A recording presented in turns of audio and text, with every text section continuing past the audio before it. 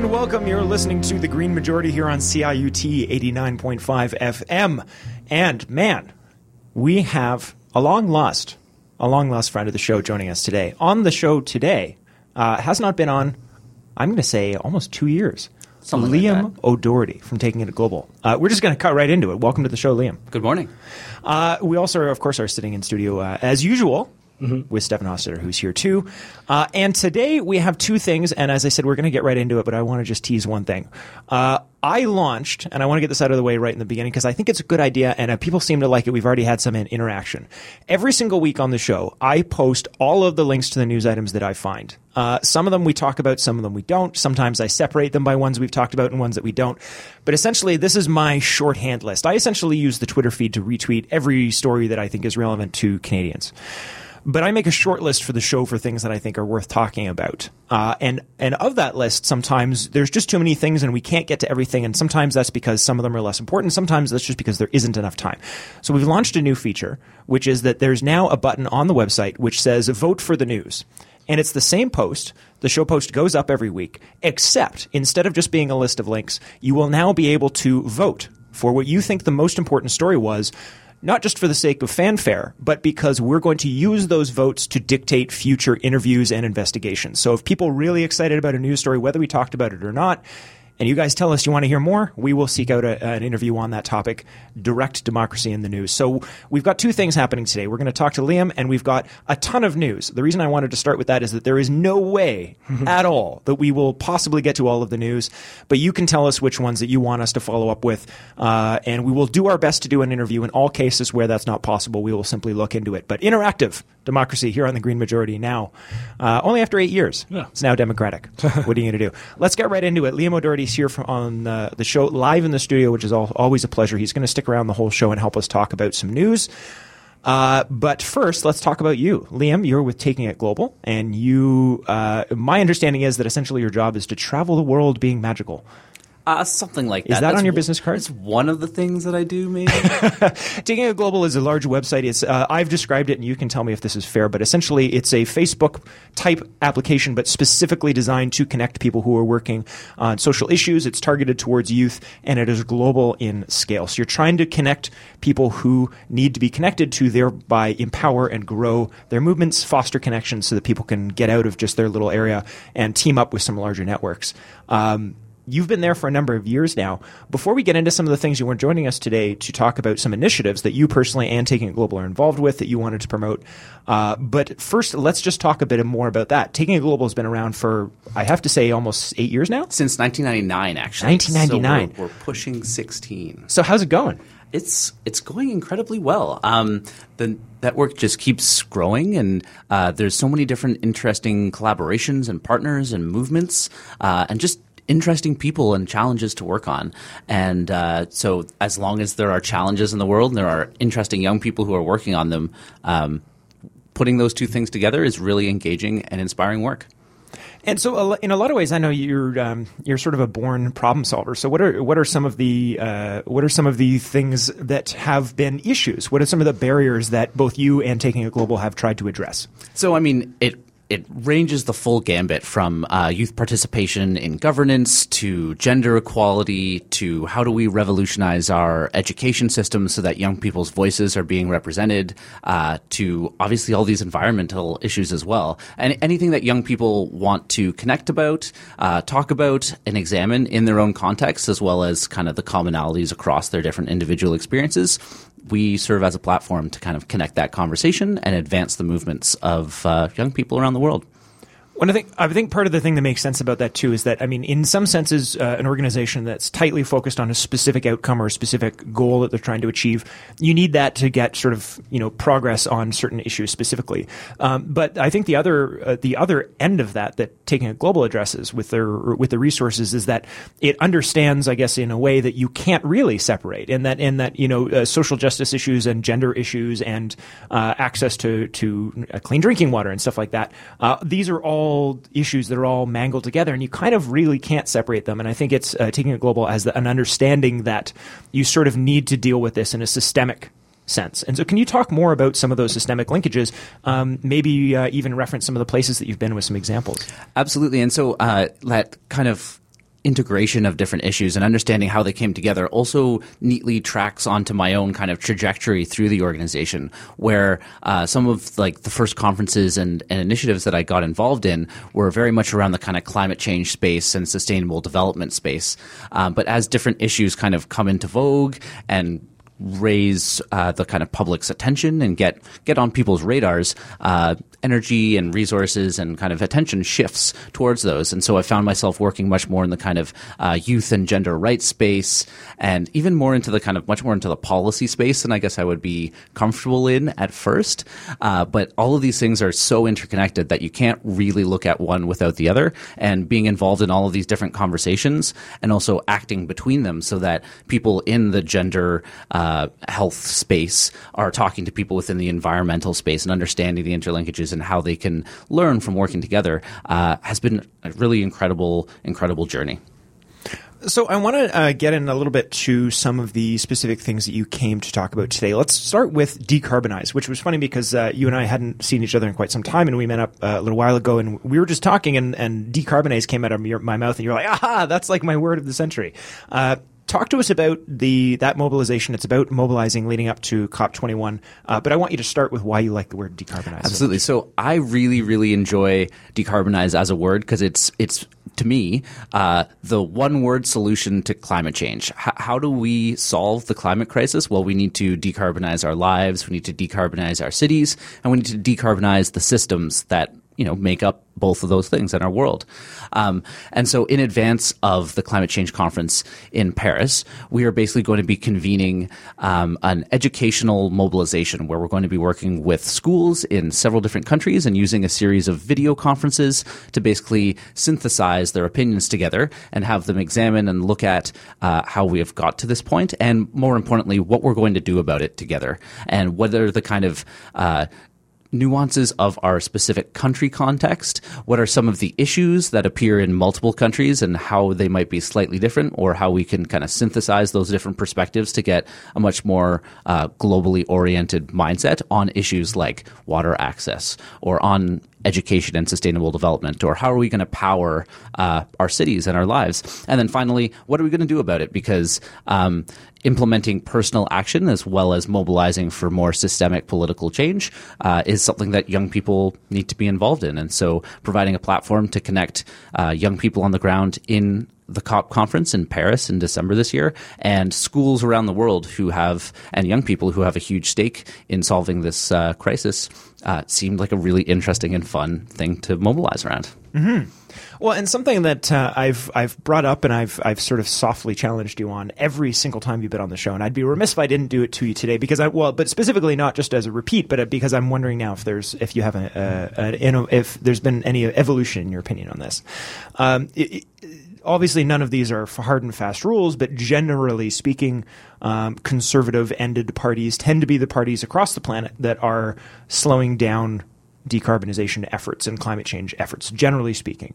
Generally speaking, I know I'm layering generalities now, so take that in context. But now also generally speaking, generally conservative voters tend to lean towards an older segment of the population. And it also generally, we're up to 3 generalities now, generally tends to be those older groups that tend to sort of dismiss the political interests of the younger folks, saying that, they're naive, they haven't figured it out yet, they'll get conservative when they're older. And for now, basically, it's for everyone's best. It's in everyone's interest if we just sort of keep them out of the conversation, because they should be at the kids' table, stay away from the adult discussion, has been the attitude. And so I think those 3 factors, where they're all true at the same time, has made it incredibly difficult. It's a massive uphill battle for youth to be in any way involved in these conversations, in anything more than a sort of protest stance. Can you update us on, first of all, do you agree with that assessment? And second of all, can you update us on, you think, the status of that? Are youth getting actually involved in these conversations in a meaningful way, or is this largely protest/tokenistic?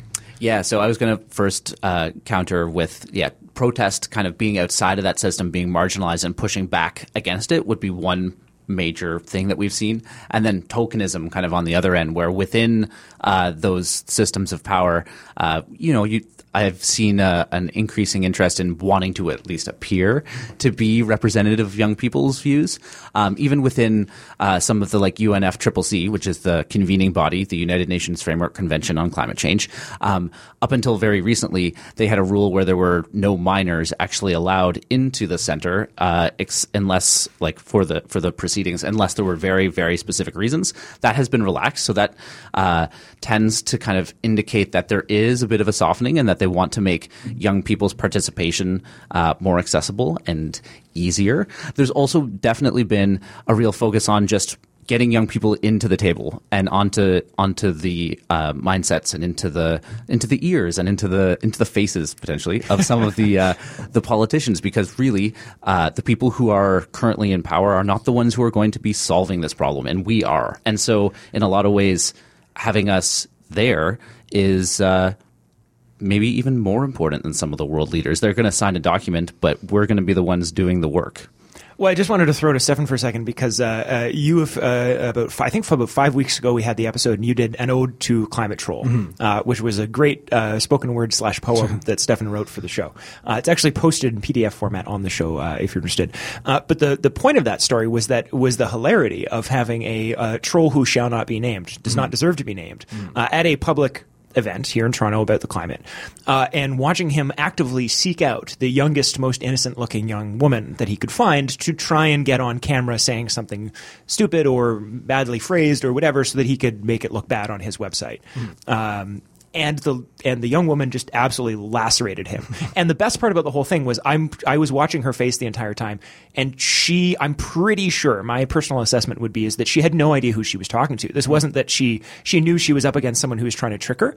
She just, even without knowing it, just embarrassed this guy, embarrassed this professional troll. And that's what I find so fascinating about it. I don't know if you want to add to that. Sorry. No, I think it's I think what perhaps the image of that I find so funny is here's someone who, here's a man who's 50, 60, made his entire life defending oil, coming around trying to make a bunch of kids try to look foolish because he knows how the world works, and then to not be able to do it, which was so satisfying. But then to B is like, talk about the ultimate form of selfishness. I don't have to deal with these problems, so I'm going to go around trying to embarrass people who do have to deal with these problems just so I can feel good about myself.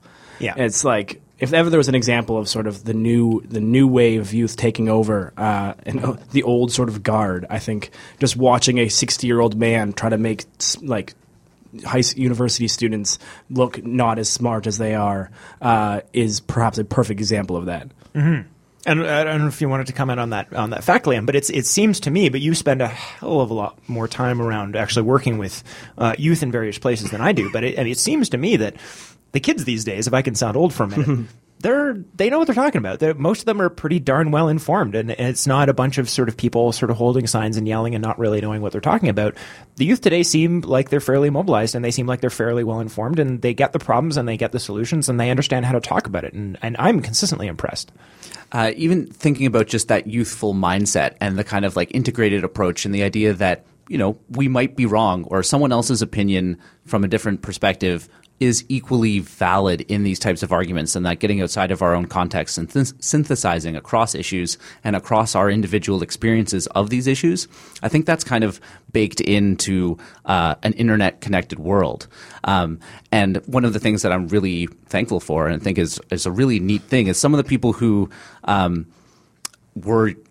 people don't necessarily grow out of being young. And even as you advance in your ages, some of those people move into positions of power and then use those positions of power to create even larger platforms for young people to really get in and mobilize. And so to be able to acknowledge and take advantage of those and then make that accessible to even larger and more diverse groups of young people is, I think, one of the really, really exciting things that's going on within the climate change movement, but also across several of the different kind of streams and threads that I find myself in right now. All right. So if you're just tuning in now, we're talking to Liam O'Doherty from Taking It Global about all things, well, at this point, climate change, but from a more global perspective than we generally cover them here on the show. Before we go to our first break in a couple of minutes now, I want to get to one of the other two things that you'd specifically brought to our attention, or one of two of four, maybe actually here. But the post-2015 mapping project. I only had a brief opportunity to look at this, but from what I can see, essentially, as you said, from poverty, hunger, education, gender and women issues, child mortality, maternal health, disease, and environment, all of these things, and you're essentially mapping initiatives globally on all of those issues you tell me, for what purpose? So basically, there's this whole new development paradigm that was just kind of reached consensus at the UN a month ago, and this is about to be ratified as the post-2015 Sustainable Development Goal Agenda, or Action 2030. There's several different names for it going on in the UN space. That'll get a bunch of attention in September. In advance of that, we wanted to make sure that all of the different projects who are working kind of under this framework are able to at least find each other, be aware that there are other actors doing similar things, to potentially, create and accelerate a community of practice around these different goals and these different targets, as well as to set up kind of knowledge sharing, capacity building, maybe even some organic mentorship that just might come up. Basically, in solving all of these issues, both integrating across the different issues is really important, but also connecting conversations across the different instances of these conversations is important. And so we have a platform that we've used called Youth Movements for mapping and connecting these different projects and organizations around the world. And we felt that it was a really good opportunity under this new paradigm, which will last for the next 15 years of international and global development, to start that conversation and to just build that platform to allow for that connectivity to accelerate. And so it's in beta at the moment, so don't maybe just yet crash their servers, but there is a submit initiative button I can see already live now on the site. Do you want to tell people before I say go ahead and everybody crash the website, what is it exactly that you're looking for to be submitted? So actually the site that you're looking at is the first completed version. We are now posting a kind of call for entries to our second version. So we have the visualization and kind of like the mapping template, which is what you're looking at. But basically what we're looking at is if you are working on a project that fits under the Sustainable Development Framework, one of those 17 targets, we have a link that maybe could be tweeted out. I think that's probably the easiest way because it's not necessarily very easy to say online. Everything will be posted on the website as well. And so basically if you're working under these frames and issues and want to be connected with other organizations, if you fill out a 1-minute form that explains what you're doing and what that is about, you will be added to this map that will then allow you to make those connections as you like. Awesome. So the next thing here was I think you added this after I had a chance to sort of skim through some of this stuff. So you're going to have to help me on this one. The EQWIP. What's that about? Equip. It's basically an effort from 3 different organizations within Canada: Canada World Youth, Youth Challenge International, Taking It Global, and a bunch of other partners around the world. We're going to be working in 6 different countries and 17 urban centers to support young people to start their own businesses, to get employed, and to orient towards the new green economy and gender equality. And so that's just another big, exciting project that I'm looking forward to working on. You have your hands in so many pies. It's almost like you're at CSI or something. So we're going to go to our break here in just a moment. There's one last thing you wanted to talk about, and then I also pitched to you as well that I wanted to have a short discussion about action at the UN, global level action, and how a big part of the issue is that we do not currently, despite the fact that so many people are working very hard to fix that, almost everyone who works in that space would concede that there is several problems, obviously, with our global ability to react to problems. The UN, in its current state, is a very broken mechanism.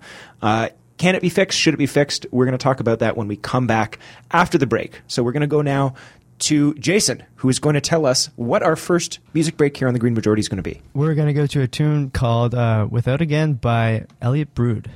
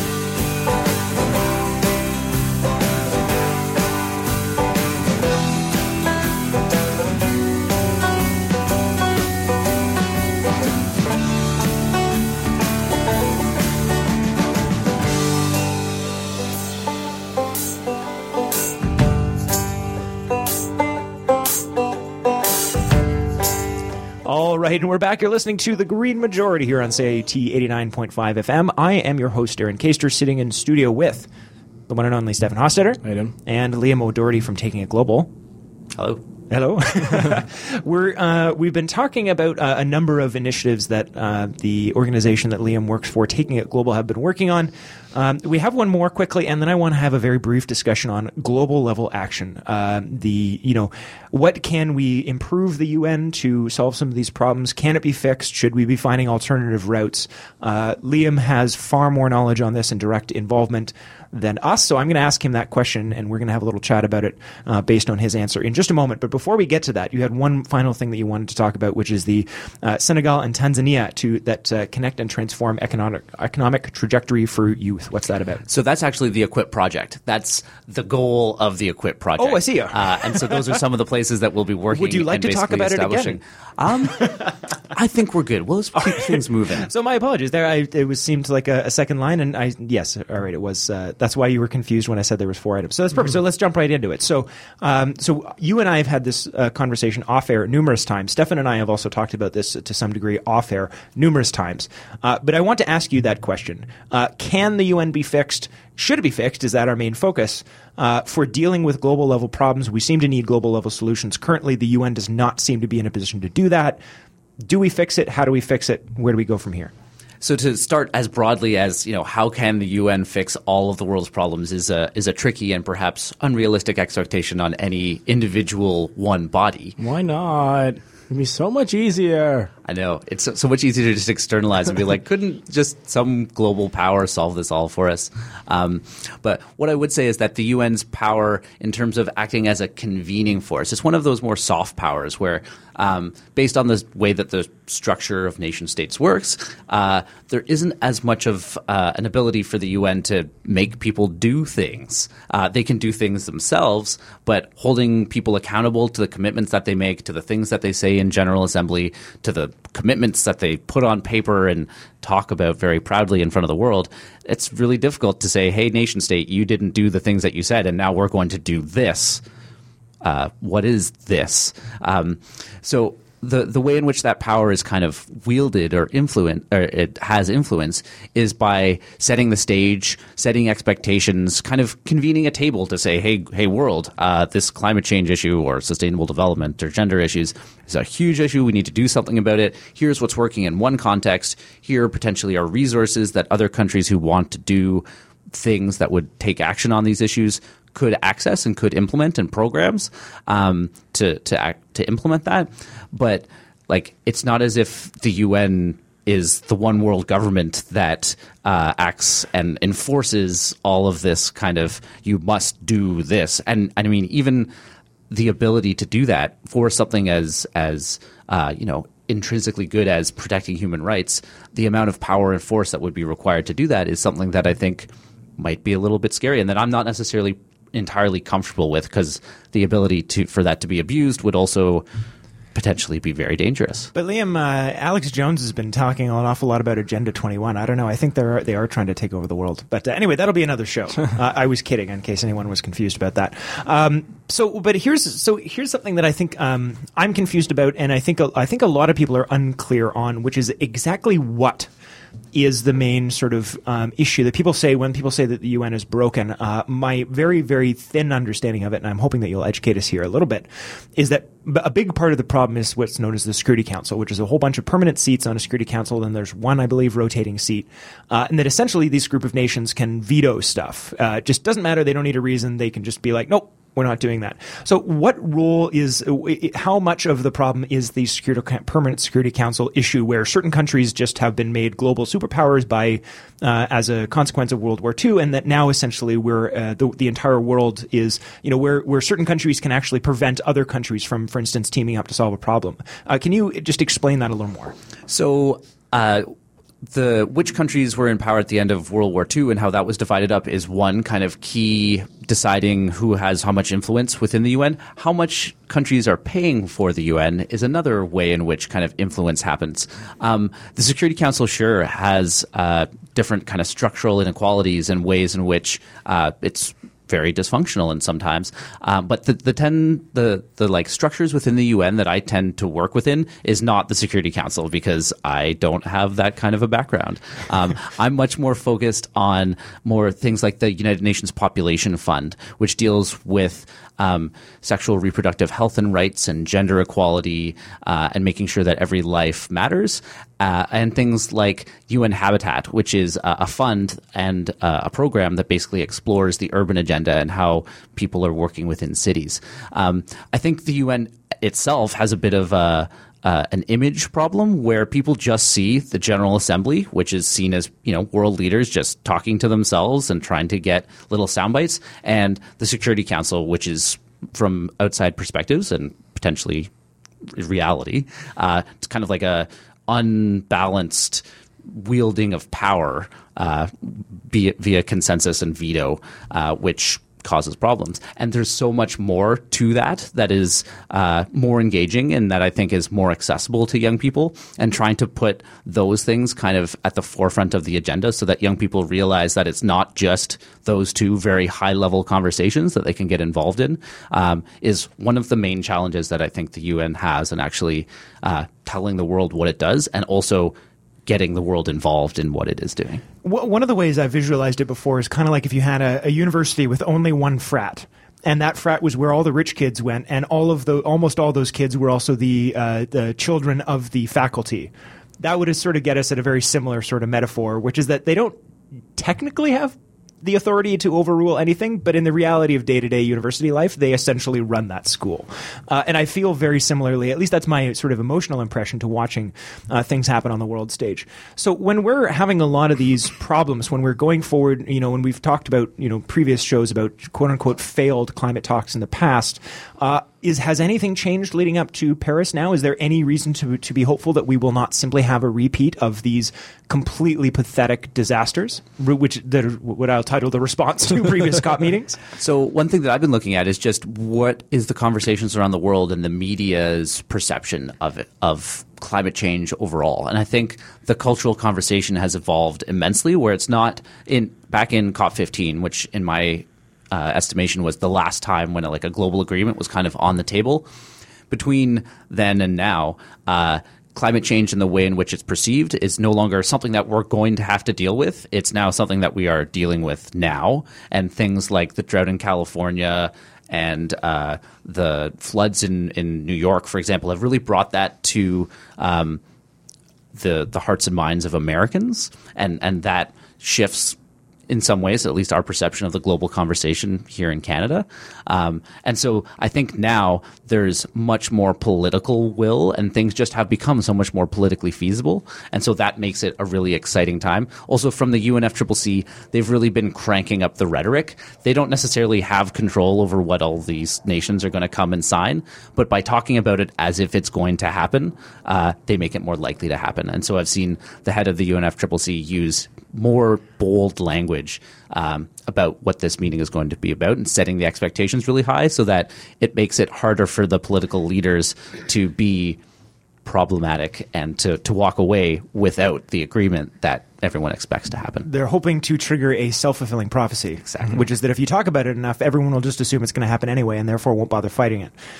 Yeah. Well, that's one thing. That's something anyway. We're going to spend a lot more time talking about COP stuff. I think increasingly now, as we get past, as we get towards the election, we'll start essentially splitting our time. I think 50-50 between election issues and COP. But I think for now, let's leave it there. I'd like to get into the news. And Stefan, you've been pretty quiet so far. So why don't you jump in with one of the ones that you had picked out for this week? Yeah. So there was speaking of the elections, or at least of the Canadian elections and Stephen Harper. There was a bunch of it's interesting. There's an announcement came out of Unistone Camp about theoretically the RCMP using Bill C-51 or testing Bill C-51's powers on a mass raid of Unistone Camp. Different parts of that have been sort of walked back, especially whether or not Bill C-51 was going to be included at all, be a part of this.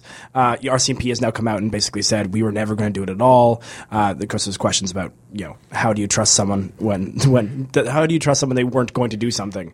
Yeah, and that was the sort of one thing I wanted to point out about that story was that it's entirely possible, and of course it's impossible to know for now, but it's entirely possible that it may have been about to go ahead, and of course we don't know, but it may have been about to go ahead, and then the news stories saying that it might be about to happen got so much traffic, and they really did. They were all over the place. That in itself made them sort of be like, okay, we don't actually want to do this under national spotlight.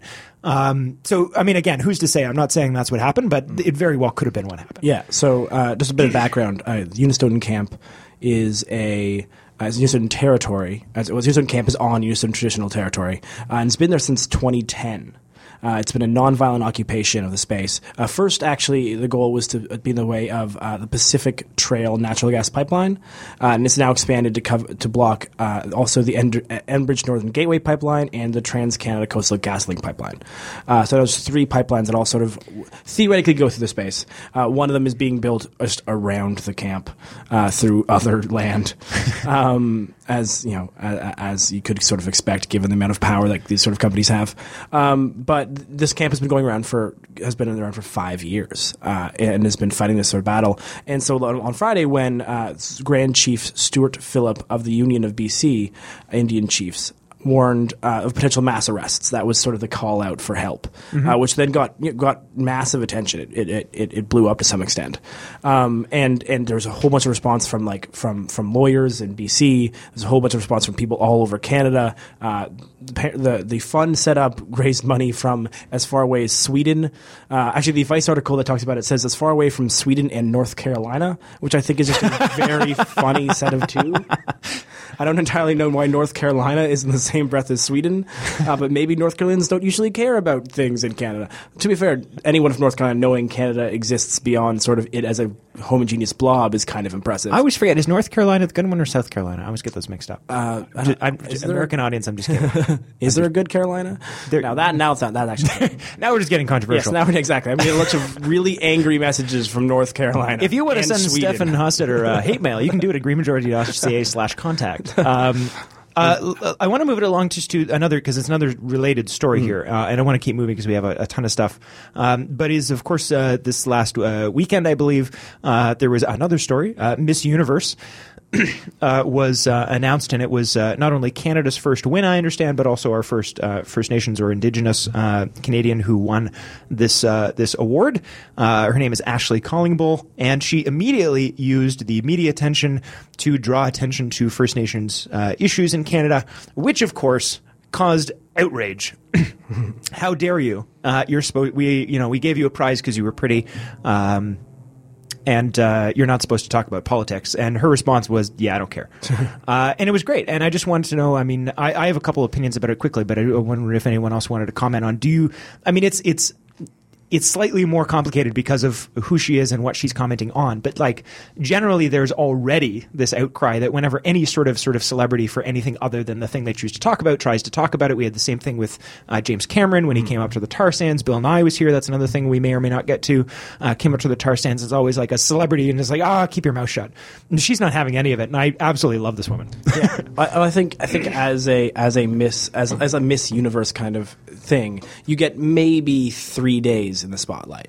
Like you have power sort of throughout the year, but for national attention, you maybe have a week max before something else happens. And so you have to come out absolutely swinging. I bet there's like a list of things she had on her list. If I win this, these are I'm hitting every news show with every one of these because everyone wants to talk to you, right? Yeah. And so you get this platform for a week and a half, and it seems like she was just geared up and ready to go for it. So kudos to having that sort of forethought to know like exactly. If she'd waited 3 months and then said something, it would be a byline in the Metro News, maybe.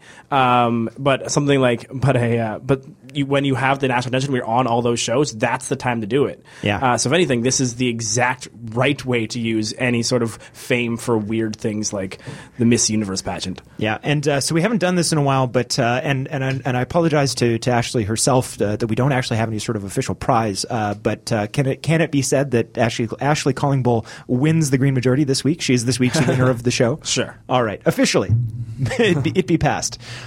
So something else I really wanted to get into as well, because we're going to use it as our music break here in just a moment. I'm assuming. Are we ready? Jason's nodding at me. Which was another thing that happened this week, or actually rather, I believe it happened last week, but we just didn't get to it. Which is Harper Man Most of you have heard about this. Those of you who haven't, we're going to play the song in just a moment, so get ready.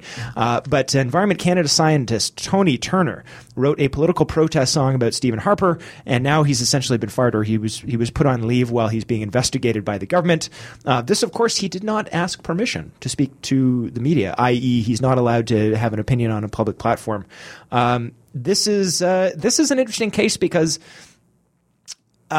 it's something where if this wasn't in Canada right now and he'd done it on this issue, I may have had less sympathy, because I don't think under different circumstances with a different government on a different topic that it may actually have been inappropriate. I don't think he deserved to lose his job, but I could see there being a reasonable argument that it's inappropriate. However, considering the fact that we're in year 6 of an active war on science, go Tony Turner. I just think it's awesome. So we're going to play the song in a second. I was wondering if either of you had any comments just before we went to the music break about this. Does he gets a full pass or just a mostly pass? I'm giving him a 98% pass. Do you agree? Well, I really like whenever people bring a lot of creativity and the arts into their protests. So a tip of the cap to Mr. T. Oh, tip of the cap. Any wag of the finger from Stefan? Well, they're also the Raging Grannies are a part of this. Yes. So we had one on the show. Exactly. We've had a couple of Harper's best friends, all in this one great song. So yeah, I mean, and I just want to be clear. Of course, I'm not. I'm just trying to say that for the sake of for being fair, I can understand under different circumstances, why somebody might not have been super thrilled that somebody did this. But this is the Canada we live in. That's my real point. This is the Canada we live in right now, where people have to do this. We have to do this, where government employees are being silenced from talking about the things that they're hired by the government to do. That's nonsense. And so, as a celebration and solidarity with Tony Turner, we are now going to listen to Harper Man.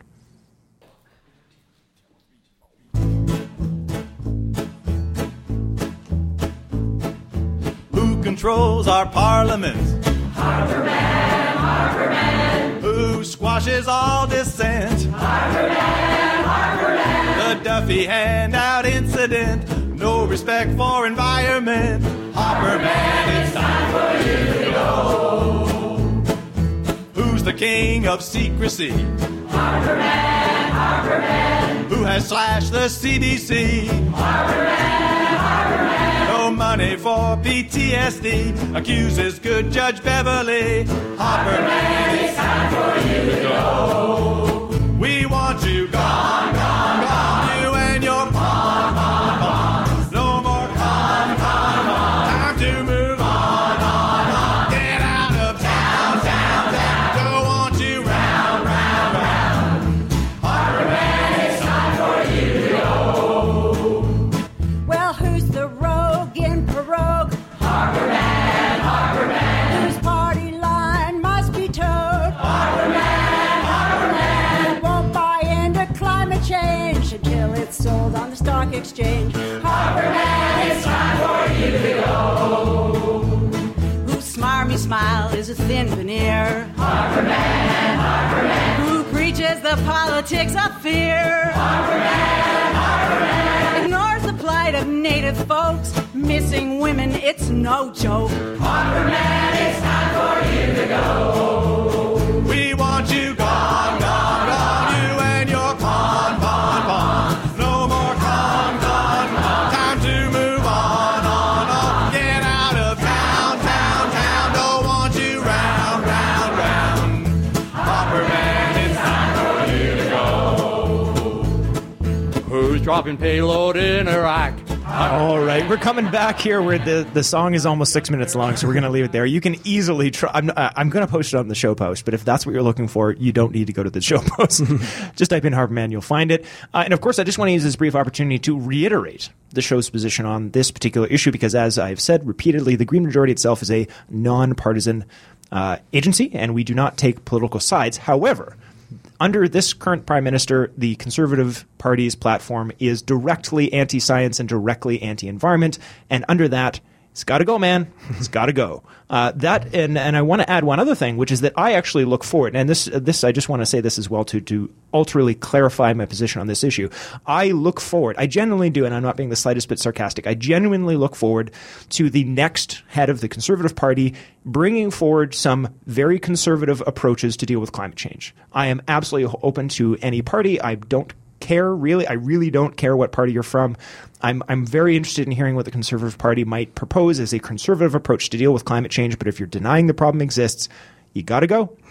Well, I think what's funny with saying that is the number one thing that basically everyone is now calling for is a carbon market in one way or the other. What more conservative thing could you possibly want than creating another market-based solutions? It's like, friend. We're literally like everyone on the left has finally decided to say we need a market for something, and this is the one time conservatives are like, do we? Do we need to try to make money on this one specific thing? I don't know about it. Yeah. So and we're actually that's funny. Somebody actually sent me an article about sort of capitalistic approaches to these sorts of things the other day, and I read it and I very much enjoyed it. It's a whole thing though. We're gonna get into it on the show, but we'll come back to that. But now I've got 3 things left here. I don't know if you gentlemen have anything to add to it, but I think we've got enough time to skim through them as they are. Again, I'm sorry, I was so excited about the song there I forgot to reintroduce. If you're just tuning in, you're listening to The Green Majority. I'm your host, Darren Kaster. And the 3 things we've got here, one of them, let's stick with politics for one more, and then we'll be sort of done with it for now. So one of them is that Elizabeth May announced, I believe it was yesterday or 2 days ago, that the Green Party is focusing resources in 10 specific ridings. They actually put out a very funny, I thought it was funny, ad that was a fake weather report. I don't know. Did you guys see that? I didn't share it. Like, it's quite clever. They essentially did it. One of the Green candidates, her name is blanking on me at the moment, but pretended to be a weather person and was talking about all these a wave of green on the northern front, whatever. It was very cute. But essentially what this seems to me was that it was a not so subtle nod to essentially say, if we have a chance in these ridings, other parties, please let us have it. We will be there to keep an eye on some of the to help you develop some of these environmental focus and also provide some oversight, because the Green Party is not just about environment. Elizabeth May has been the unofficial fact checker in every single debate she's ever been in. Just completely, she knows her stuff inside and out. And so their strategy appears to be, voting for us doesn't mean you're splitting the vote.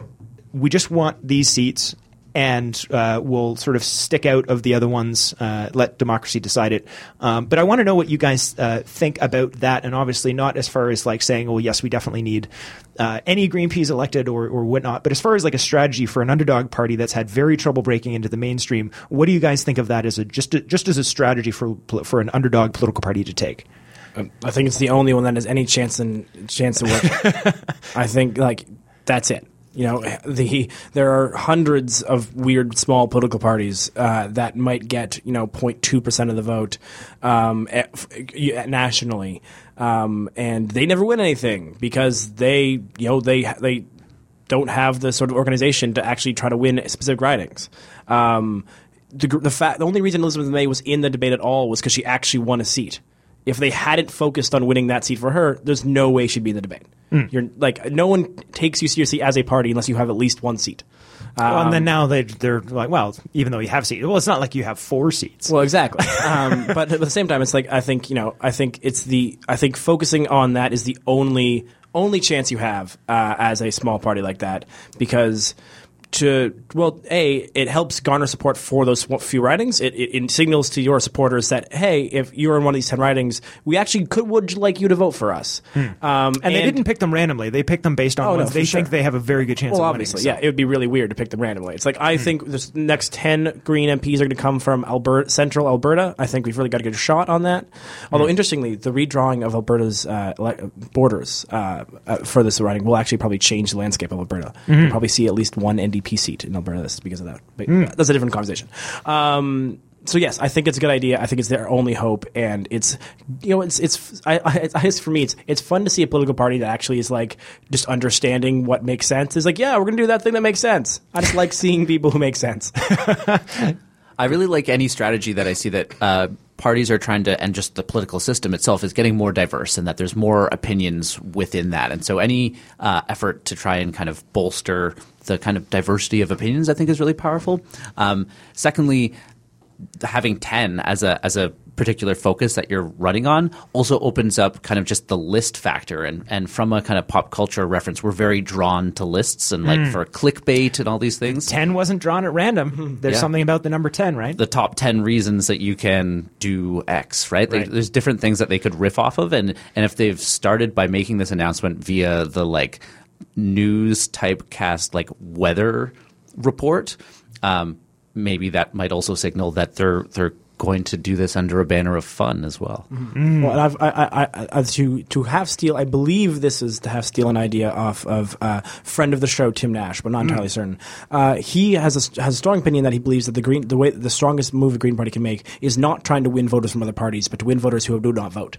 To convince the people who aren't voting that, hey, we're actually someone you can vote for that will be different. And I think choosing these 10 and just going out to these 10 and being like, hey, you're in a riding that we are actually trying to win, has a much stronger chance of appealing to people who wouldn't vote otherwise because they didn't think it would matter if they know they're in one of those 10 ridings. All right, so yeah, we'll have definitely obviously more on the election stuff as that develops, but we've got just about 10 minutes left here in the show, and there's one or two other things I want to try and get to really quick. So the first one is there was a great article written about some research that was done in The Guardian called "Here's What Happens When You Try to Replicate Climate Contrarian Papers."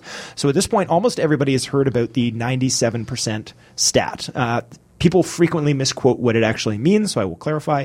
What was done was it was an assessment of papers written from a certain period, and it was an assessment, a meta-study of the findings. So of all of the papers written, 97% of those papers, roughly. Papers written or papers published? Sorry, peer-reviewed published papers. Thank you for clarification.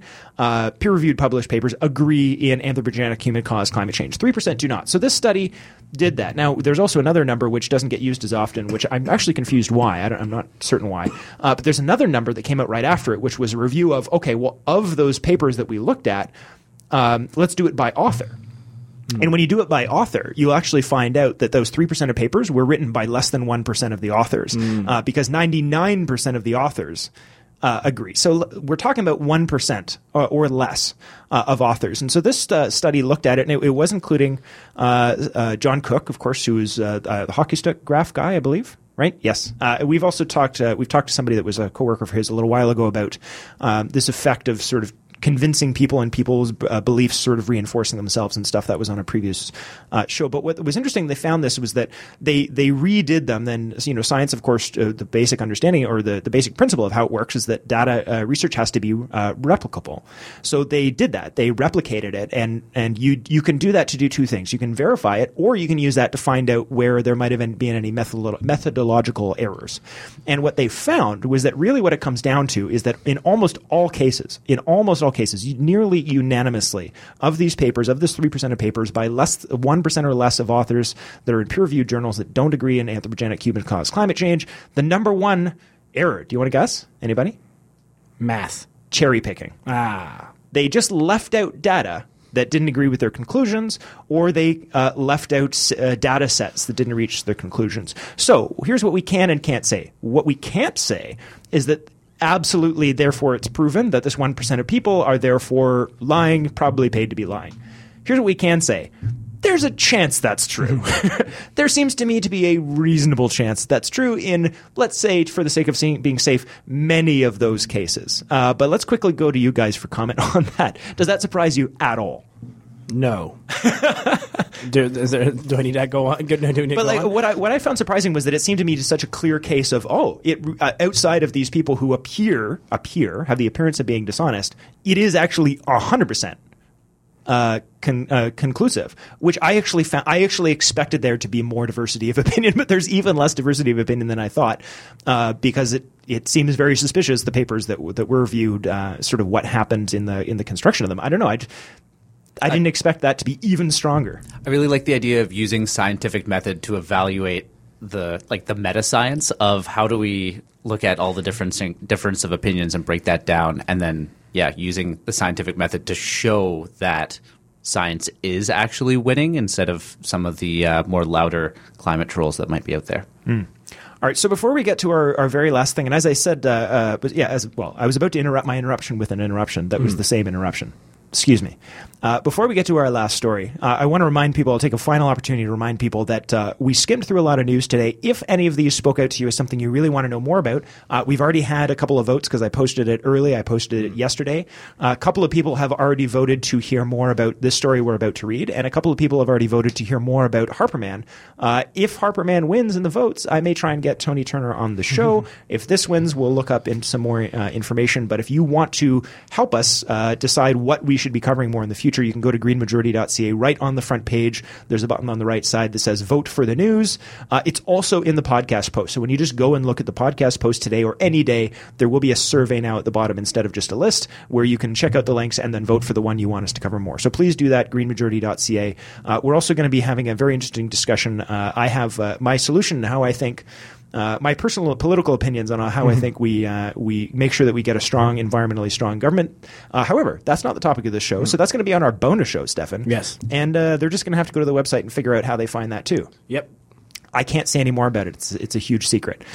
So with our last few minutes here, the final story, of which has splitting the vote right now with interviewing Tony Turner from Harperman, is the connection someone did, and we mentioned this briefly on the show before, but it's the connection between Syria and the disaster, the absolute just huge humanitarian disaster that is going on right now as we speak, connecting it to climate change. We've mentioned it before. I wanted to mention it again because this was done in a series of actually really beautiful watercolor-looking, although it was probably done on a computer, but watercolor-looking animated graphics, essentially in like an animated comic book, so with still frames that have movement to them, beautifully illustrating why and how a significant contributing factor, and this has been confirmed by many or agreed with by many other sources as well, including some in the U.S. government, that the most likely instigating factor in the conflict and the humanitarian crisis in Syria right now is drought, i.e. caused by climate change. And that's something that I think is, I don't know, I guess our last comment on the show will be today to go to you guys and say, do you think that it is appropriate? And do you think that it is a good idea? And basically, should we? And is it the right time to make that connection? And while this is in the news, is it of any disrespect to the people who need help to make this about climate change? I can see an argument for both, and the final thing will be to get each of your guys' opinions on that. Let's start with Liam. Sure. I think looking at the integrated ways in which all these issues are connected, it's always appropriate to look at what are the underlying causes of the challenges that we have, and then also to look at climate change as a security issue, because absolutely it's going to destabilize so many things unless there is like concrete and very massive action taking place on it. And to be able to draw connections to say this thing and other challenge, which seems separate, has some pretty strong ties back to the climate, I think is really, really important, so that we start to see these as kind of holistic and rounded things. The other thing that I think is also interesting is a couple different leaps. The way in which this issue is really being brought to us through art. And so, security and migration being linked to climate change, I think, is one really interesting story here. But the idea that what got us talking about it was this comic, basically, and web graphic, I think the ability to tell one story through another issue is also another really interesting thing of the story. All right, Stefan. I want to go back to perhaps the thing I like. If Tim Nash becomes the most famous guest on the show, this one thing is my most famous, my favorite thing to say on the show, which is just that this is exactly what the Pentagon talks about when it calls climate change a threat multiplier. This is what it is. When you get action, when something like this happens, and the comment goes through, when you get a drought like this that forces 1.5 million farmers into cities looking for jobs, that's what they're talking about. Can you imagine what would be happening right now in California if there weren't the systems that were already in place there? Like, these are the sort of things that are happening all over the world. And what I find interesting about this is I think that these are the kind of things that actually might go missed when people talk about climate migrants. When people are talking about people who are forced out of their homes due to climate change, the ones that are sort of are within that are within the vein and under the veil of actual physical violence will be missed. No one's going to say that a Syrian refugee who comes to Canada what came here because of climate change. They wouldn't say that. We wouldn't really think that that's the case. But when you have these threat multipliers occurring all over the place and these problems occurring all over the place, these are the sort of hidden climate migrants that I don't think the people will never really see unless someone actually says, look, no, this is actually what part of the problem. And I think, you can't expect us or the world to sort of be like, well, the Syrian, this migrant problem is not even a problem, it's migrant population we have to help. We need to help in many, many ways. We should care about climate change instead. No one's going to say that. But I think understanding the problem through the climate lens, maybe that means that we will actually get some more action feet down the road on climate change, and maybe that means we can actually let more people stay where they want to stay, rather than sort of forcing them out of their house, forcing them to take disastrous journeys to places and then of course treating them with mass amounts of racism when they get there. Maybe we could just stop being jerks at the beginning and let them stay where they actually want to stay. Yeah. And one way you have to do that is understanding the climate crisis. Well, and warhawks love bombing things, but maybe we can send some seed bombs instead. But I mean, at the end of the day, extreme situations cause extreme people. It's just what happens, whether we're talking about extreme poverty or droughts or whatever it is. For all the people that are concerned about ISIS and global terrorism and all that sort of stuff, the Pentagon also in the same thing every single time. The greatest threat to global geopolitical stability is climate change. Number one, and here's why. And the sad part is that this is going to be the first of many.